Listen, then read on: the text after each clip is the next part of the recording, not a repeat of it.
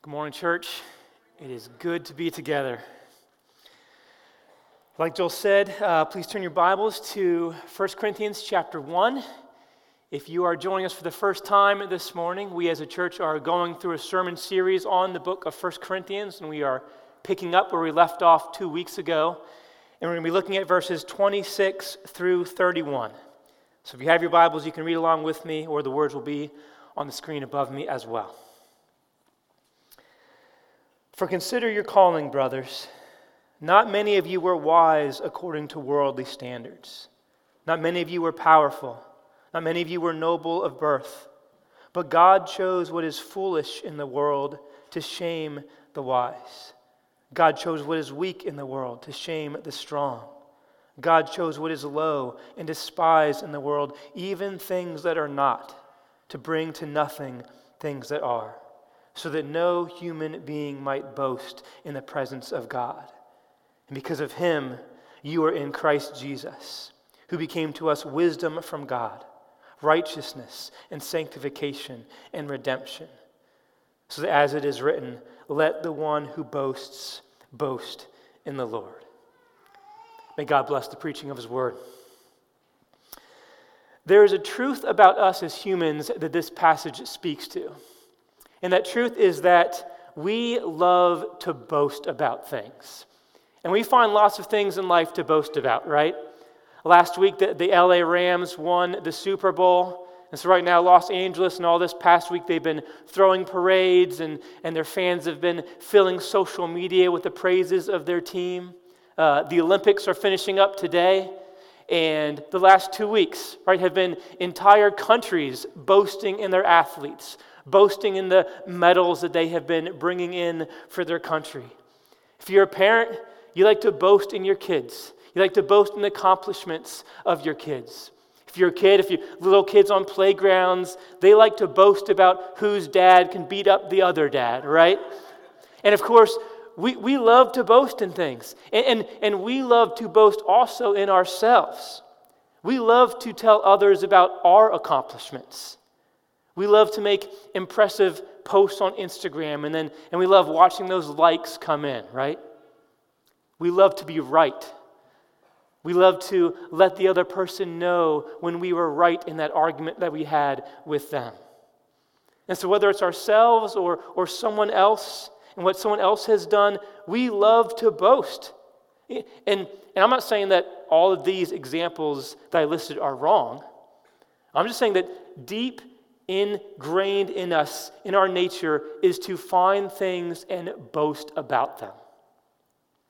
We find things in life, either ourselves or others, and then we decide that they are great and they are worthy of attention, and then we like to make that known to others, right?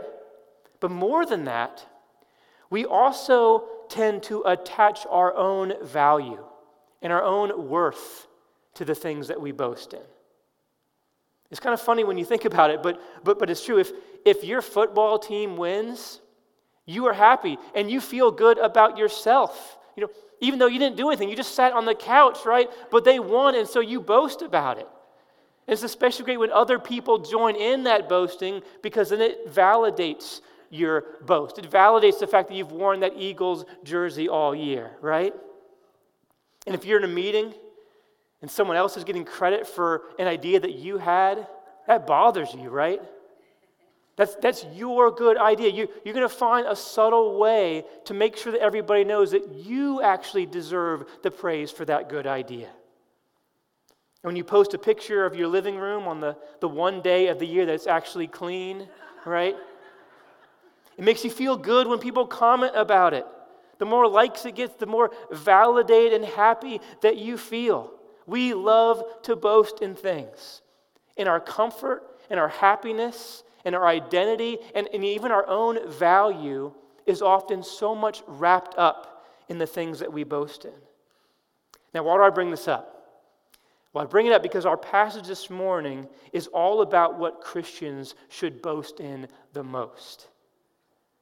If you remember Joel's message from 2 weeks ago, and now my message this morning, they're all building up to this big idea that we see in verse 31, which says, let the one who boasts boast in the Lord.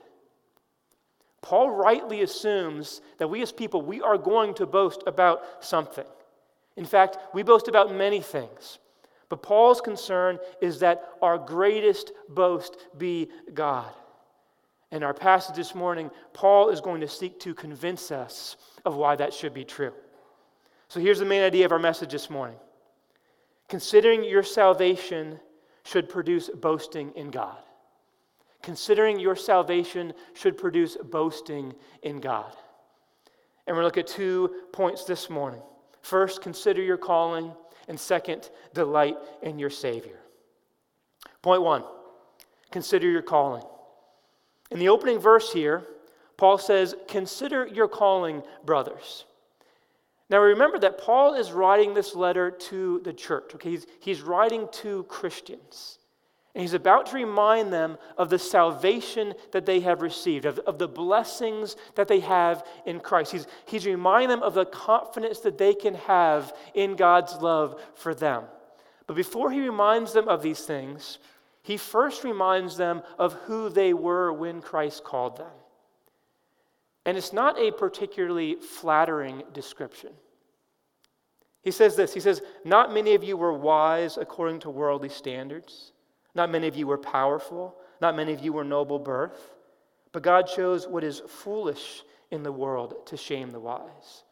God chose what is weak in the world to shame the strong. God chose what is low and despised in the world, and even things that are not, to bring to nothing things that are. Now you've got to love Paul's directness here, right? I mean, he's writing to his friends. He's writing to a church that he loves. And he says, look, let's be honest. You all are not a particularly impressive bunch of people. All right? He says, you all aren't wise. You aren't powerful. Your families aren't impressive. You're weak. You're foolish. You're despised by other people. That's my favorite one. I'm like, geez, come on, Paul. But it's a strange thing to say, right? It's a strange thing to say to your church. I was thinking, it might be fun if I got up here and began the message this morning by just listing off all the things that I find unimpressive about people here, right? But I'm not Paul. I don't think I can get away with that. Though if you want to find me after church, I'm happy to have a personal conversation with you if you want. But why is Paul saying these things? Paul is not just being mean. Paul loves this church. Paul has great affections for this church. The reason he's saying these things only makes sense if we remember where we were at in our last passage. Remember, Paul is writing this letter to the church in the city of Corinth. And the city of Corinth was known for its love of power and wealth and eloquent philosophies. It's where you would come if you wanted to make something great of yourself. And so in this city, what was prized more than anything else is success and eloquence and nobility. And so these things were the things that were seen as most important. These things were seen as what was most valuable. And Paul knows that this culture is the one that he's speaking to. And it's not unlike our culture today, right? So he knows that the church is going to be tempted to place their hope in these things, to find their identity in these things, to find their security in these things. He knows that our tendency is to think that if we have power, if we have wisdom, if we have respect, then we will have reason to boast. But Paul says that could not be further from the truth. And his point is not that wisdom or knowledge or power are bad. These things are not inherently displeasing to God for some reason. No, Paul is just saying not many of you were this way. But that means that some of these Christians possessed qualities of the world esteemed. There were some that maybe came from noble birth. There were some who had unusually high intellect or had positions of power. And again, Paul's not saying that any of that is bad. His point is just that these things are irrelevant when it comes to what matters most. They are irrelevant when it comes to our standing before God. They are irrelevant to the confidence that we can have that God loves us. And Paul says that if you think that something about you has resulted in God loving you and choosing you, then you are going to be boasting in the wrong thing. In verse 26, he says, remember who you were when God saved you. He wants these Christians in this church in Corinth to resist the temptation of the culture, to place their worth and their confidence before God in themselves. He says, you were not that impressive when God saved you. Paul's saying, why do you think it is that you are a Christian? Is it because you are wiser than other people? Is it because you are more worthy of God's love than those around you? See, there are only two reasons that can explain our salvation. And one of those reasons is that we are somehow smarter than those around us, right? We are just a little bit more insightful than our coworkers or our family members who don't follow Jesus. There's something inside of you that's more moral or more humble, that you kind of on your own chose this life of redemption. The world doesn't get it, but you're better than other people, right? You made the right decision. And if that's true, then you have great reason to boast this morning. Right? You have secured by yourself eternal life through your great effort and your great moral aptitude, right? What an accomplishment that would be. So that's one reason that could explain our salvation. But Paul says there's another reason that can explain our salvation. And that reason is not that you and your great wisdom have chosen God, but that God in His great mercy has chosen you. That God in His love chose you and caused you to see Him and to trust Him and to follow Him, and that God alone is your reason for boasting. And that's the reason we see in God's Word, church. Verse 26 says, think about who you were when Christ called you. You were not wise. You were not strong. You were not important, but God chose you. Now, what does this mean? What does it mean that God chooses us? Well, jump with me to Ephesians chapter 1, where Paul uses the exact same phrase to describe our salvation.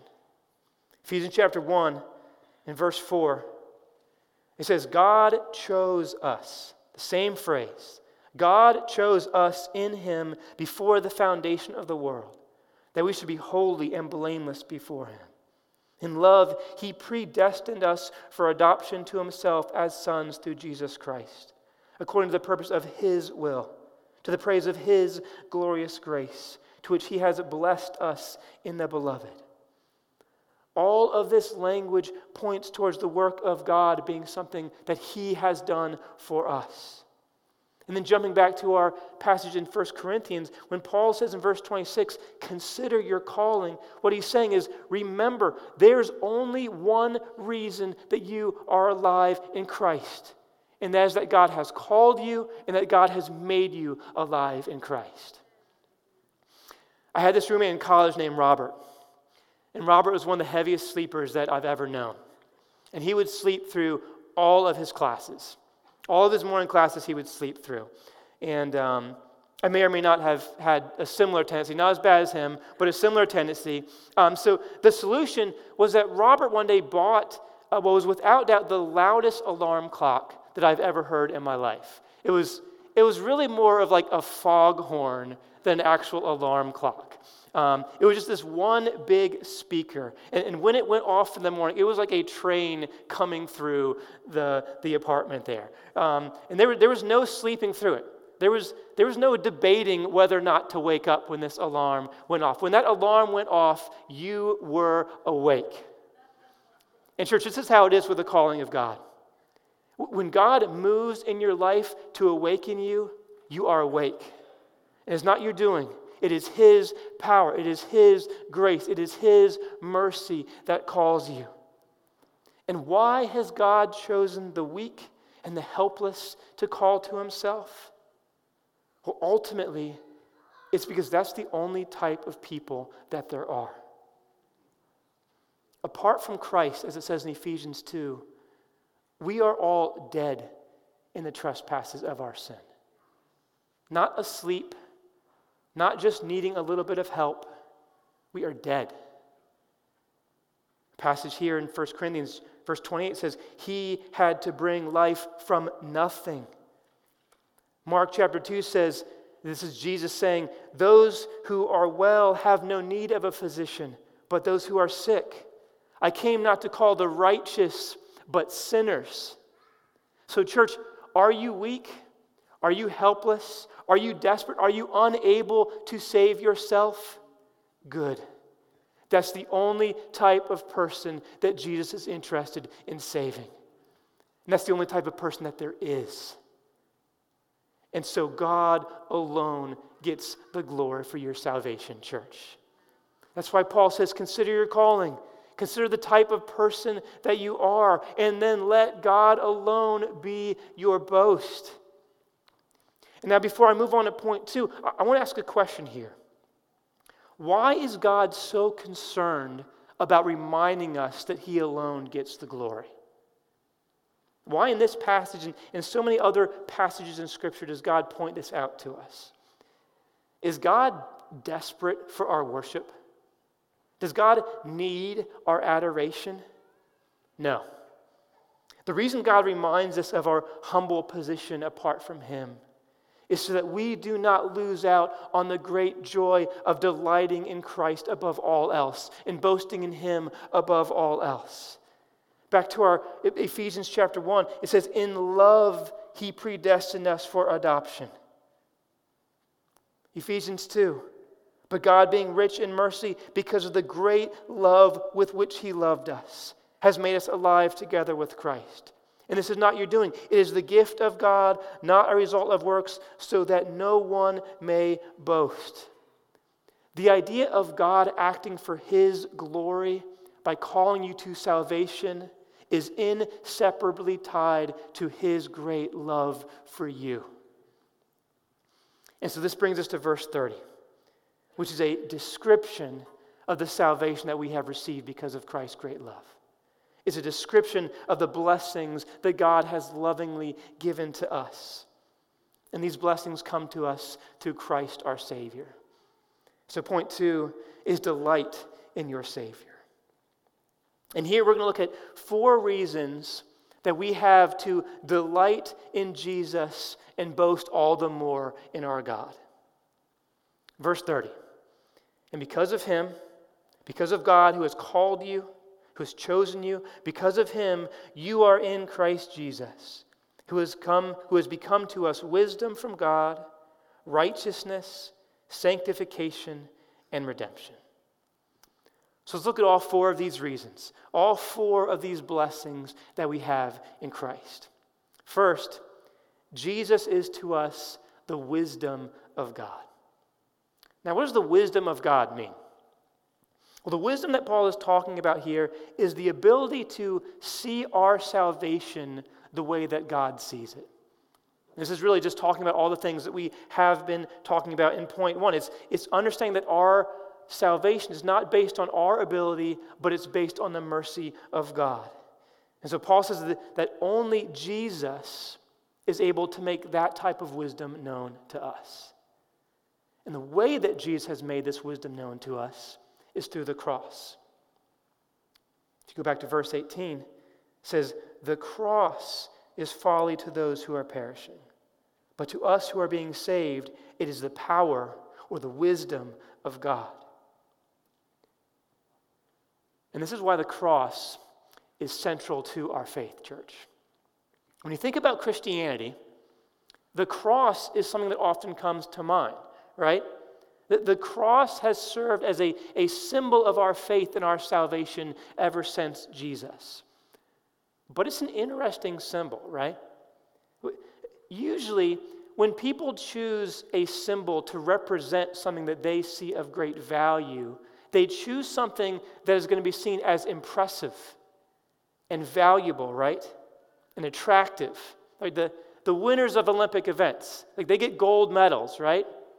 Because gold is universally understood to be rare and of great value. So it's a perfect representation of the accomplishments that these athletes have made, right?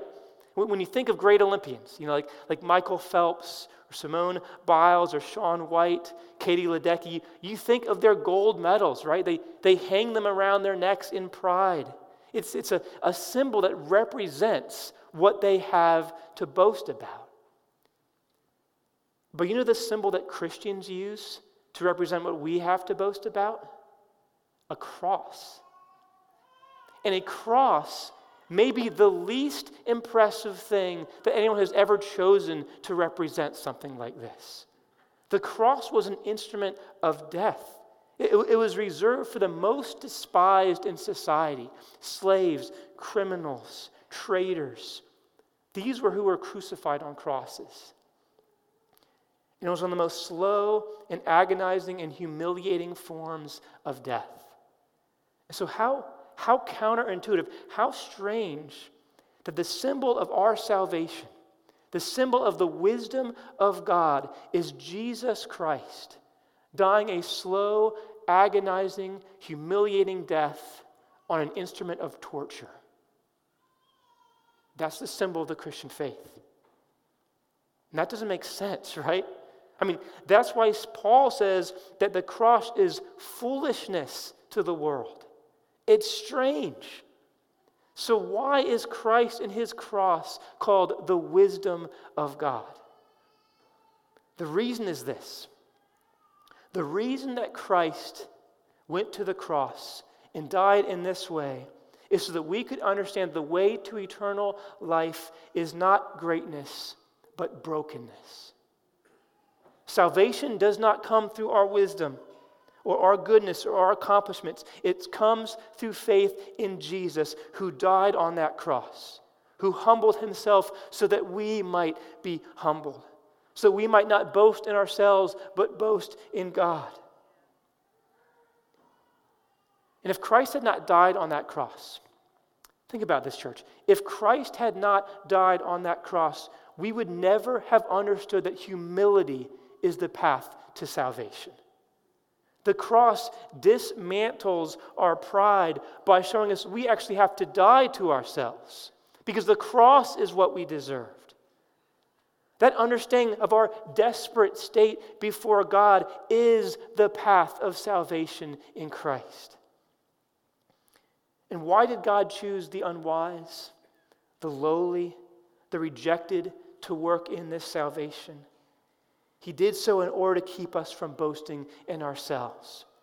Because boasting in ourselves is true foolishness. It leads to death. There's no greater danger than believing that we need something other than the grace and mercy of God to be saved. Christ and his cross is the wisdom of God to us. And secondly, Christ is not only the wisdom of God, but he is also our righteousness.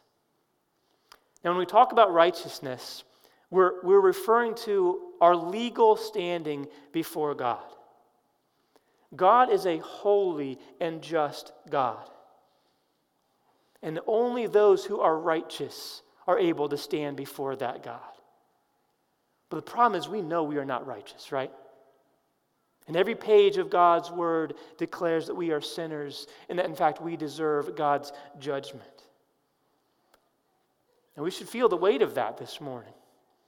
And maybe you're here this morning and you are feeling the weight of that. Maybe you came in this morning feeling guilty. You came in this morning feeling ashamed.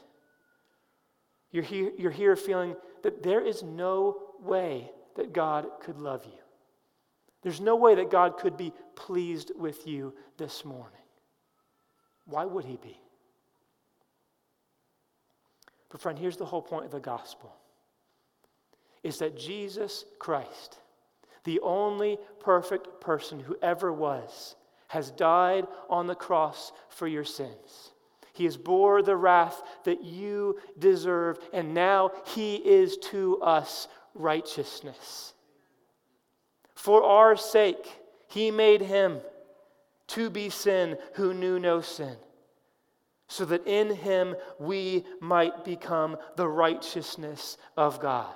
we might become the righteousness of God. That is an astounding statement, church. That's your hope this morning.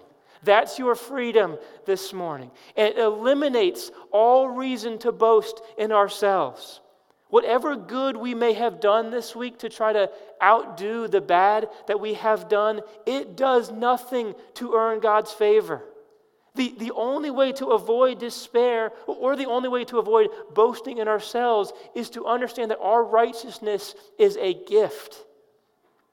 I don't remember where I heard this, but I remember someone saying once that as a Christian, trying to earn God's favor is like trying to get into a room that you are already in. I really like this analogy. It highlights the futility of thinking that we need to be continually earning our righteousness. It also highlights the futility of that pursuit, but it also brings great comfort to us in knowing that we don't have to. If we're in Christ, we're already in the room. We don't add anything to our salvation. Nothing we do wins us our righteousness.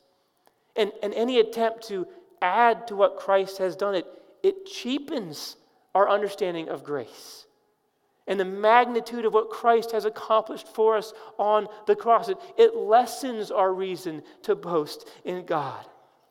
But what great comfort it is to be able to boast in God alone for these things. Because what is safer? What is more secure? A righteousness that we have achieved by our own wisdom and our own efforts, or a righteousness that Christ has purchased for us. Church, if you've been called by God, then in Christ, you are the righteousness of God.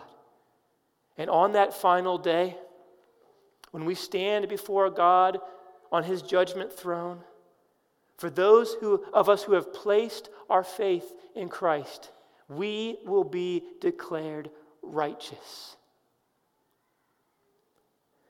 God will look at me, Jason Stoll, and He will see my long history of sin. He will see my long history of pride and lust and anger and jealousy and boasting in myself. He will see all of this. And all of that sin is deserving of God's wrath and judgment. And I will have no defense except for one thing, that Christ is my righteousness. And because Christ is my righteousness, God will be able to look at me. He will look at me, and despite all my sin and all my failings, He will see Christ, and He will say, not guilty, blameless, holy, accepted, loved, righteous. And that is great hope for that day, but it is great comfort for this day, because that's how God relates to you this morning. Romans 8:30, and those whom He predestined, He also called, and those whom He called, He also justified. That's present tense. This morning, you are righteous in God's eyes if you are in Christ. And the blessings we have in Christ, the reason we have to boast in God alone, they only continue. Because not only is Christ our wisdom and our righteousness, but He is also our sanctification. As wonderful as it is to know that our standing before God is not dependent upon our perfect obedience to Him, it's also wonderful to know that because of Christ, there is great reason to look forward to growth in obedience to Him. Maybe you're here this morning and you find comfort knowing that you are forgiven of your sins and that God sees you as righteous because of Christ. But you're feeling discouragement that obedience is still so hard. You look at your life, you look at this week, and you see so much that you still wish that you could change. You see anger in your heart. You see the way that is affecting those around you. You see this continued battle with lust that just won't seem to go away. Maybe you're feeling disappointed how quickly you can be to jump back into sin when you thought that you were further along than this. You're feeling overwhelmed at how much work it is to walk in obedience. But friends, discouragement over our sins comes when we feel like we have to fight against that sin on our own power. Because we rightly know we are not able to, right? Apart from Christ, we are weak. We lack self-control. But Paul says that for those of us who are in Christ, we do not fight against sin on our own power, but by Christ's power. Here's the thing, church. God does not save you and then leave you to grow on your own. That can be the fear, right? That yes, God has forgiven me of my sins, but now it's up to me, right? It's up to us to muster up the strength and the ambition to follow Jesus, right? We can feel that salvation is God's doing, but obedience, that's our doing. That's up to us. But no. Paul says that just as Christ is our righteousness, so is he our sanctification. The same power that saved you, the same Christ that is at work for your righteousness is at work for your sanctification. Philippians 1:6 says, "For I am sure of this, that he who began a good work in you will bring it to completion at the day of Christ." And this is all just more reason to boast in God. When you see growth in your life, boast in God because he has produced that growth. When you see need for more growth, boast in God by running to Christ alone for strength to walk in obedience again. Have courage this week, church. Christ is our wisdom. Christ is our righteousness. Christ is our sanctification. And finally, Christ is our redemption. Often when we talk about redemption, we think about things that we've already been talking about. We think about how we've been forgiven of our sins, how we've been made holy in God's eyes. But here, redemption is being distinguished from those things, and it's speaking about future blessings that we have in Christ. That Christ is our redemption means that a day is still coming when all of God's promises to us will be fully realized. On the cross, Christ has secured our redemption, but we have yet to fully see it realized, right? I've heard stories about wealthy parents who set up these trust funds worth millions of dollars for their kids. And so they just have to wait till they turn a certain age and then they will receive it, right? This enormous wealth. And all this wealth, it's just there waiting for them. They don't earn it. They don't add to it. No one can take it from them. It's just there waiting for them. I'm sure all of us have secretly hoped that maybe we have some long-lost aunt that has set up some type of a trust like this for us one day, right? But church, we have something a lot better than that. There is a day coming where we will receive the fullness of our blessings in Christ. There's a day coming where all of this will be redeemed. Christ has secured it for us. We've tasted it. We're tasting it now this morning. But that great day of redemption is still coming, church, where our struggle with sin will be no more. There's a day coming where our broken bodies will be renewed. Pain will be gone. A day is coming where sin and Satan will be abolished forever. There's a day coming when our broken relationships, they're going to be a thing of the past. The day's coming when war and abuse and racism and death and sorrow will be done away with. That day is coming when we will see Christ face to face. That day's coming, and it's coming soon, church. It's been secured for us by Christ. It's there waiting for us. Nobody can take it away. We don't add to it. We don't earn it. It's all because of Christ. He is our wisdom. He alone has made known the way to salvation. He is our righteousness. It is because of Him alone that we can stand here this morning justified in God's eyes. He is our sanctification. He is our power this week to walk in obedience to God. And He is our redemption. He has secured for us that final day of glory. These are the blessings that we have in Christ. And all these blessings we have in Christ, they are because God has called us and has chosen us. So let the one who boasts boast in the Lord.